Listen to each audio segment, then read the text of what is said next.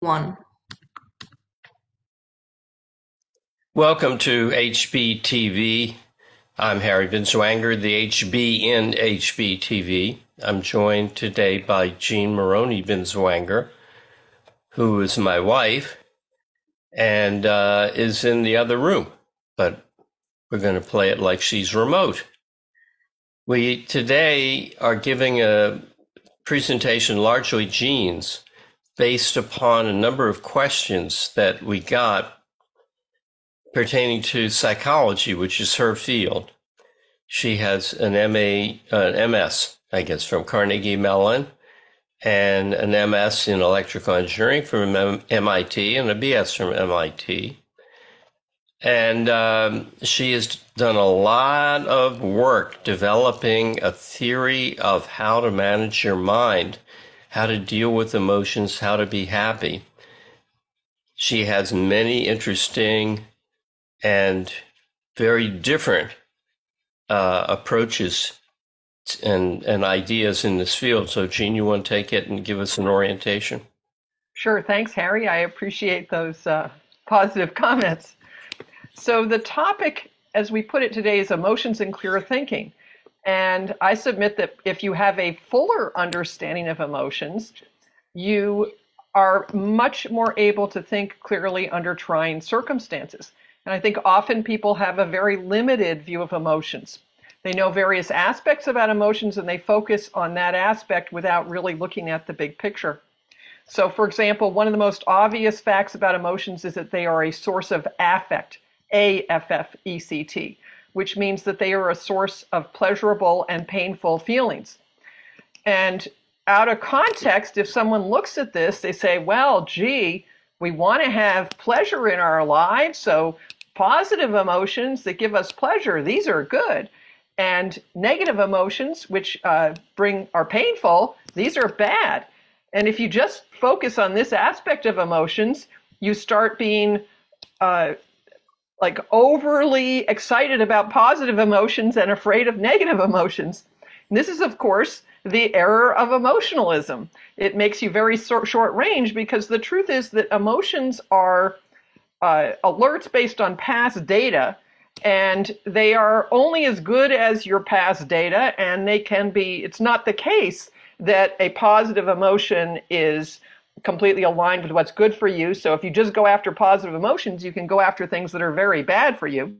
And it's not true that negative emotions are bad for you. In fact, they're actually essential. They provide you information. So you can't just look at them as a source of affect. They are a source of affect, but they're not just a source of affect. A little higher level of mistake is to look at them as a source of motivation. Now, of course, they are a source of motivation. If you have complete indifference towards something, it is impossible to take a step toward it. And in fact, if you think that it would be a great idea to get up at 8 o'clock tomorrow morning and go to the gym, or 6 o'clock tomorrow morning and go to the gym, whatever it is, you think that intellectually, if you don't actually have a desire to get up, or maybe a fear of not getting up in the morning, you won't actually get up and go to the gym. So it is true that the emotions are a very important part of action because it is the emotions that part of an emotion is an action impulse that makes it much easier to act. It's not that you have to have an action impulse to act, but if you've ever tried to get up at 6 o'clock in the morning to go to the gym, you can do it with willpower, and you can do it from time to time with willpower, but it's sure a lot easier if you actually have some motivation from an emotion to get you out. So again, this is true. It's true that they are a source of motivation, but again, people sometimes look at this sort of out of context, and they say, oh, well, I just need to get my emotions in line with whatever it is I've concluded is the right thing I should do. So I need to manipulate my emotions. I need to trick myself into getting out of bed. And so this leads to all kinds of crazy things, like, for example, using threats to get you out of bed. Like if I don't get out of bed on time, I'm going to have to eat, something terrible for breakfast. I don't know. I'm just making something up. Or whatever it is. Now, the other thing it does is it causes people to block out the emotions that don't seem to be in alignment with what they think is the right thing to do. And so you're feeling fear to say, go speak in front of people, and you say, oh, I need to just block that out. Or you're feeling because you think you should talk, or you're feeling a desire for something that you think is off base, like a cookie or something you're not supposed to eat. You think, oh, I got to just block that off.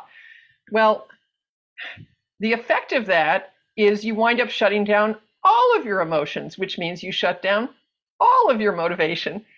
And you also make it harder to figure out, why were you afraid of speaking? Or why were you desiring that cookie? And particularly like with speaking, for example, a very good reason to be afraid of speaking is that you're not prepared enough. And it's actually important. One psychologist, Neil Fiore, calls it the work of worry. You actually need to go in there and look at the fears and say, oh yeah, I guess I'd better prepare. That's actually a very important part of what emotions do, is they alert you to say, maybe there's something here you need to look at. So you can't just treat them as a source of motivation, as something that you will manipulate and try to get in alignment with your conscious judgment. In fact, you can't actually have a fully rational judgment. Or rather, in order to have a fully rational judgment, you need to have integrated all of the affective and cognitive information. That's how you know you've got it, that you've fully integrated your judgment with all your values and all the facts, and that's what you actually want. So to get to this... Jane? Yeah. All right, so there's two things you've said so far. There's the error of thinking that emotions just are, you want only the good ones, and because they're the thing you're after. Yeah. You want to feel good and block out the bad ones. Get away from them. And then there's the error from saying, no, emotions are important for motivation, so I've got to trick myself into thinking that I want to do this when I really don't. Right. And I neglected to say, and one of the other problems of that view is, if you can't seem to trick yourself into it, what do?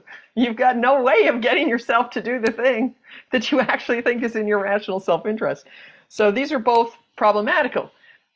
The real fundamental, and the thing I learned from objectivism and Harry Binswanger, is that you need to look at emotions as the product of explicit or implicit value judgments.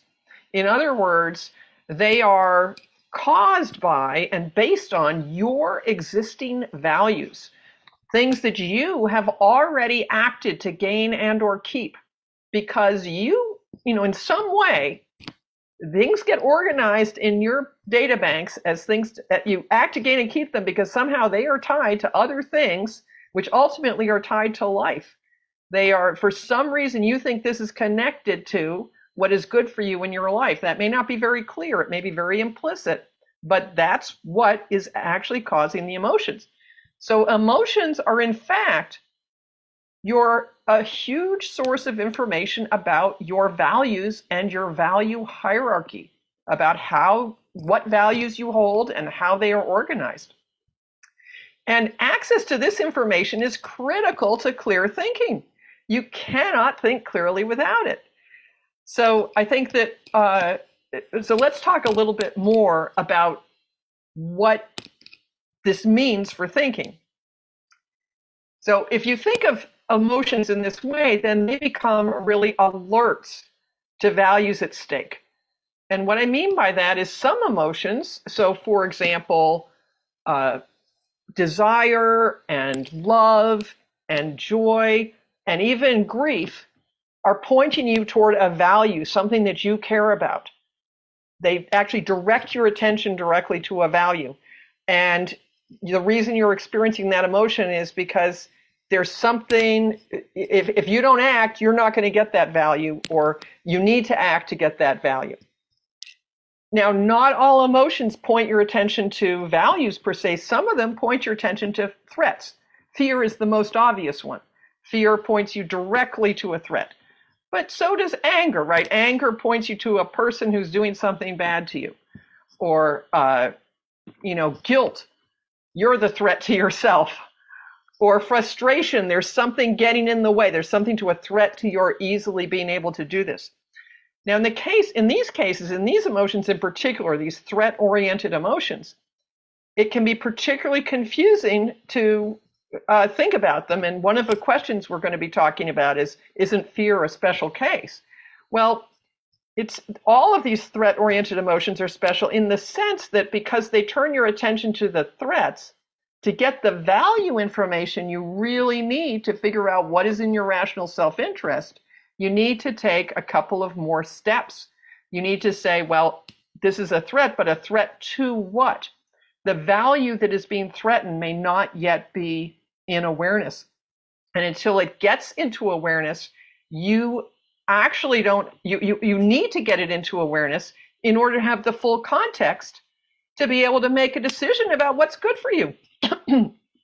If you think about the work of thinking, there are really three things. You need to activate the relevant information. Thinking is a purposeful process of taking things you already know and putting them together to figure out something new, a new conclusion or a new value judgment or solution to a problem.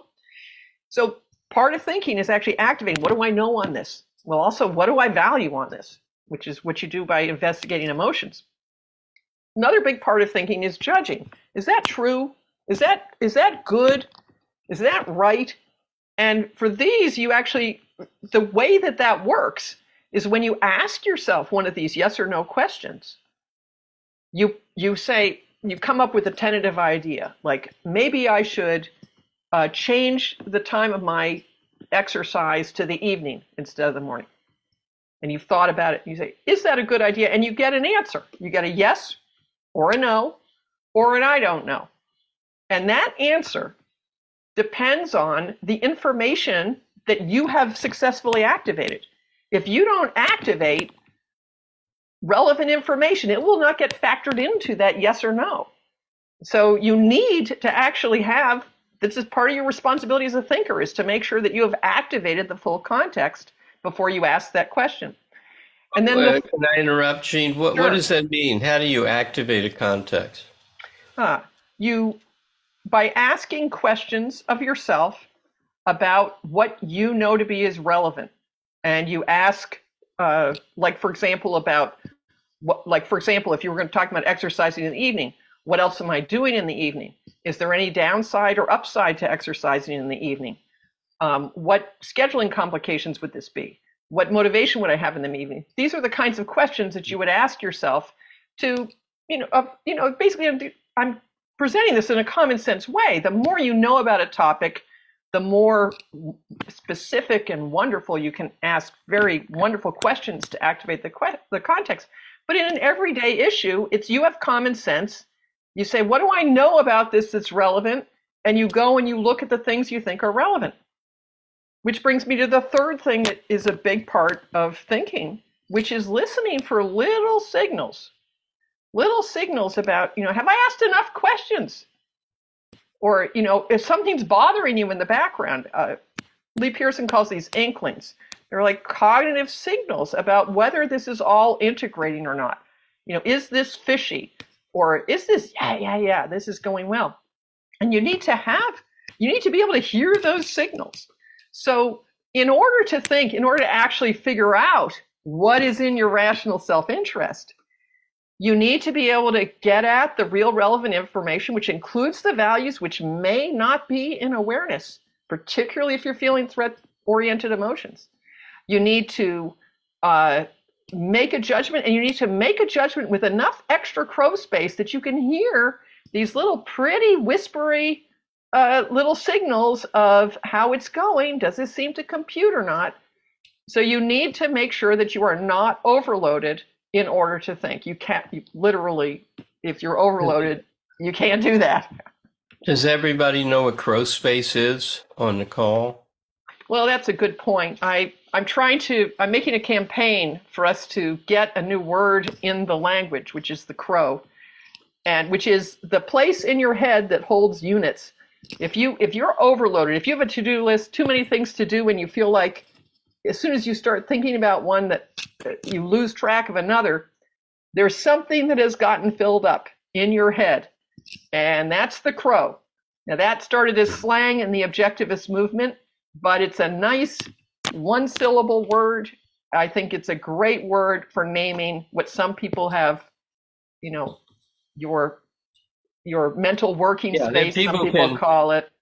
People can read about the, quote, crow epistemology in Introduction to Objectivist Epistemology. It refers to a naturalist's discovery of how crows behave. Yes. So I think that's really the deeper, wider understanding of emotions you need to be able to answer some of the interesting questions that we've gotten. You want me to take the first couple, Harry, and then hand it over to you? Sure. Yeah. So one of the questions was, what are some ideas for dissolving psychological blocks for clearer cognitive clarity?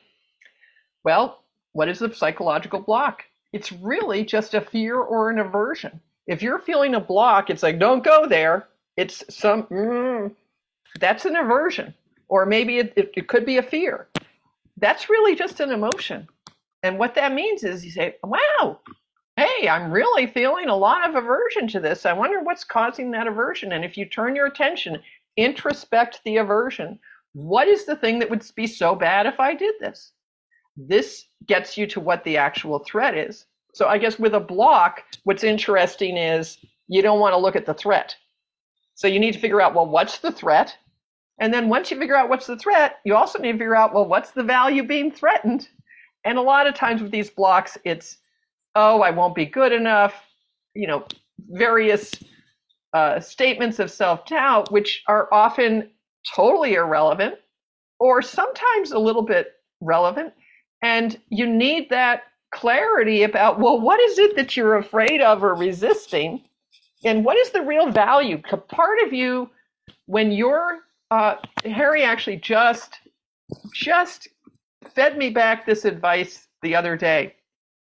If you feel like you're in combat with your subconscious is yelling at you saying, don't do that, don't do that. You need to listen to it. This is caused by your values. There's something about your values that's saying this action is going to create problems for you. You need to understand, where's that coming from? And it's not that hard. If you give yourself permission to pause, not try to do the thing, but instead understand where this block comes from, you can untangle it and then see the issue and then reach an intellectual conclusion about what is actually in your interest. And until you do that, you don't know what's in your interest. And that feeds into the question, how do you validate introspection that we got that I wanted to take? Mm-hmm. You don't have to validate introspection. Introspection is self-evident. Now, introspection is a word that's used for two things, and part of it's self-evident, part of it isn't. In the sense of knowing what's going on in your mind, I just thought a thought about introspection. That's self-evident. You don't need to validate that. What would the validation consist of? You'd have to rely upon your knowledge of what's in your mind in order to construct a proof or validation of introspection. So the thing that is good to know about is, how do you validate higher level analyses of introspection? Like, the reason I don't want to go to the family picnic is that subconsciously my Oedipal complex is acting, or what, because I'm really afraid I'm going to lose time at work. How do you know that you got that right? And that's the same question as the equivalent about external reality. The way you find out is by performing little experiments. Well, suppose my mother weren't going to be there. It was going to be my brother, my sister, my father, my uncle, but not my mother. Would I want to go? Oh, yeah. So I guess it's about my mother. Well, what about my mother? And then you ask yourself another question. So the Mills methods approach is to vary one factor at a time and see what difference it makes to you in your emotional response. And that lends an objectivity to it. It's still, not 100% certain because you can make mistakes there. But basic introspection, that that you're angry when you're angry, or that you're thinking of philosophy when you're thinking of philosophy and you're not thinking about peanuts, that is self-evident. Yeah. And can I just add 2 cents on here? Yeah, because I was thinking in answer to this question, the answer is, how do you validate thinking? Introspection is a type of thinking. It's a type of gathering data from your subconscious data banks in order to figure out something new. In this case, trying to figure out what, say, your top value is in this situation. It is literally a type of thinking. It's some of the hardest thinking that people do in everyday life. Because, if you don't have a particularly intellectually demanding career, thinking about your own values and what matters to you is probably the most abstract, the most long-range thinking that you do. Which is why, can I give a quick plug for the Thinking Lab? Yeah. So my business is Thinking Directions, and my main business is running a program called the Thinking Lab, where we do what is really state-of-the-art thinking, which means most of it involves really how to introspect your emotions and how to manage your motivation, because that is the kind of thinking that most people have the most challenges with. And where, frankly, without Ayn Rand's philosophy of objectivism, you don't have the principles to be able to see how to do that logically and clearly. But the self-observation part of introspection is not thinking. That's just like perception, internal perception. Okay. Exactly, right. So the next one I had on my list was, how much is this a method for managing fear? Fear seems like a unique emotion, and that you can't necessarily think your way through it. Well, so there's no emotion that you can think your way through if it is intense enough. I think that very important to recognize the difference between the type of emotion and the intensity of the emotion. If an emotion is very, very intense, what it does is it fills up your crow space, like grabs all of your attention to look at the threat if it's fear, or the value. I mean, if you're in love and, infatuated, let's say, infatuated with someone, you're focused on how wonderful this is, it's hard. There's no mental space for anything else. So the point is not that its fear is difficult to think through. It's that a very intense emotion is actually setting up a mental state which is not conducive to thought. Now, there are situations where you can be completely in focus, experiencing an intense emotion, where you are convinced you do not need to act, and you can just, in effect, contemplate or pause. You've actually decided you're going to give yourself 3 minutes to just experience this emotion. So you can be completely in focus, experiencing an emotion, unable to think at that moment. Part of the thing that does is it actually calms down the intensity of the emotion, so that you have a little crow space left over to think. Emotions are designed, the way I think of emotions is that they are alerts. And when you respond to the alert and actually, yes, I am feeling such and such, they reduce in intensity, and that gives you a little brain space to then think about them. So once you have that brain space, then fear is exactly the same as any other emotion. Perhaps this question is coming up because sometimes one emotion that's often described is what's called anxiety, which is a kind of free-floating fear. And the difficulty of anxiety is it's kind of difficult to tell what the threat is. It's not calling your attention to a definite threat. Feels like fear, but it doesn't call your attention to a definite threat. And it can be helpful to know about specific emotions. Like in this particular case, anxiety is usually actually more an aspect of self-doubt. It's a little more palatable to be afraid than to be doubting yourself. And so then the question you would ask is, well, why would I be doubting myself in this situation? What do I think I'm not going to be able to do? And that is what will then get you to what is the real issue that is causing the emotion. But also, if I can push your method, Sure. um, the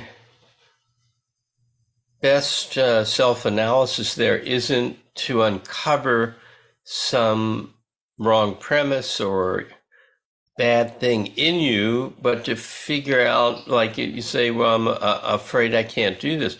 So my values, I want to be really able to do this well. Yes. Yes. What would be required for me to be able to really do this well? Right. Well, I need a lot more preparation, practice, and so forth. Am I willing to do that?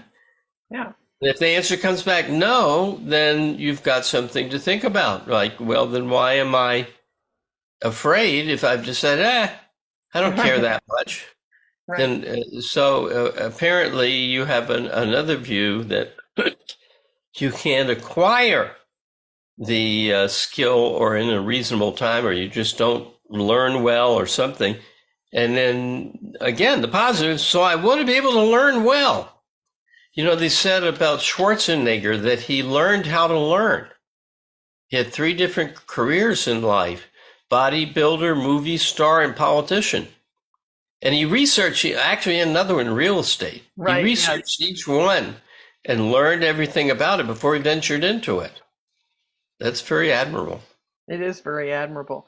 And let me just add in one other thing too, is that one of the things that's really a mistake about saying, oh, that's my second-handed premise, because, in some situation you desire approval and you say, oh, that's wrong, whatever.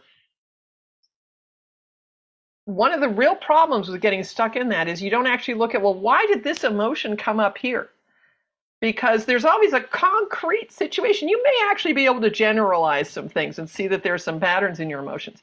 But if you're feeling an emotion right now, there is something concrete in the world that triggered that emotion and that matters to you in your life right now. And so it's not about, oh, I'm secondhand and I want approval. Whose approval do you want and why? And why would you want, how would that approval be good for you?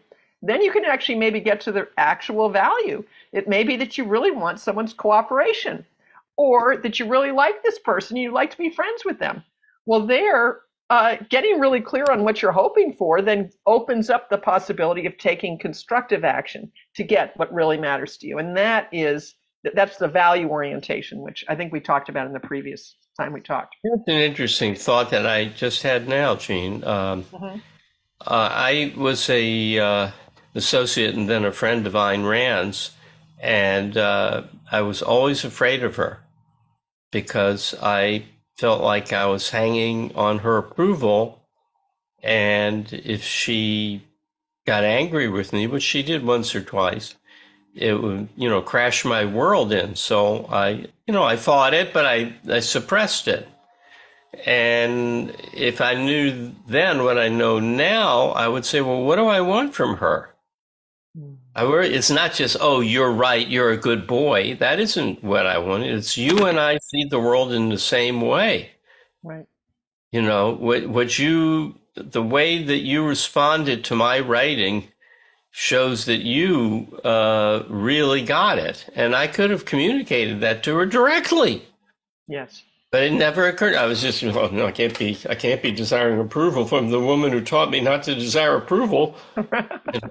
So I needed your theories. Really different if I had. Wow. I mean, it was great anyway, but yes. I want to go through some of the quick bang, bang, bang ones, if you don't mind, Gene. There was one more that we were supposed to do today, okay. Which was the trap? The one you wanted to do, yes. Yeah, the Is there a trap in forming good habits? That the habits can narrow your thinking into automated habits. Okay, is there a trap in forming good habits? There's no trap in anything good. You can't say, well, Francisco was a great guy, but he fell into the trap because he was a great guy of... That's not the nature of the world. The nature of the world is that reality is consistent, and you're either on its side or against it, like James Taggart is. There are no traps. And what you put your finger on there, I think, is the biological reason for free will. The reason why mind can't be determined. You cannot go by automatized programs and algorithms and expect to get to truth and survival. So you need the ability to question your automatized conclusions and to query for other automatized conclusions. So thinking uses the automatized. It's a good thing, but a good thinking habits cannot be formed. There's no such thing as really, in the end, is good. Well, I have a habit of being rational. No. You ask yourself, okay, my automatic response is so-and-so, but is that really right? What are the other things I know that might bear against it? And where can I go with this? So it's precisely the problem that you're pointing to, which is not a problem. That is why you can't have a robot programmed to do what a human being does. You have to have the self-directed, context-setting, premise-challenging, self-generated look at reality that only a volitional consciousness can have. Hear, hear, hear, hear. Yeah, I mean, one of the things I like to point out is that this is part of growth. Part of growth is recognizing that the habits that were, in fact, and automatized processes and all kinds of things that actually got you to a certain level of effectiveness often need to be retrained to get to the next level. That is just a fact about psychology. And the truth is that you couldn't get to this level until you automatized that. But then, so you can't view it as a trap. It's actually a means to getting to the next level. It's not an obstacle to it. It's the means to getting to the next level. Very good. Ayn Rand pointed out that automation is for the sake of conscious consideration. It gives you crow space. It frees the mind to work on a higher level because you can give the scut work to your automatized. Imagine, for instance, that every time you went to the grocery store and you wanted to add up the price of something, you had to go from the beginning. Let's see. It's 6 plus 2. 1, 2, 3, 4, 5, 6, and 1, 2 more. That's came out to be 7. It should be 8. Oh, I did 5 plus 2. I did 5 plus 2. Okay. No, but you say 6, 2, and wham, into your mind comes the automatized answer, 8. So it frees you to consider things you couldn't consider if you had to go through all the things that you should have automatized. Hear, hear. Well, we're at the end. We're a little bit over time. I wanted to do more, but we'll save it for next time. So this was really a presentation sparked by Q&A, and I think next time I'll do maybe with me, maybe without, an actual Q&A. So that'll be next Monday. Ask Harry anything. Thank you for coming. See you next Monday on HBTV. And thank you, Gene.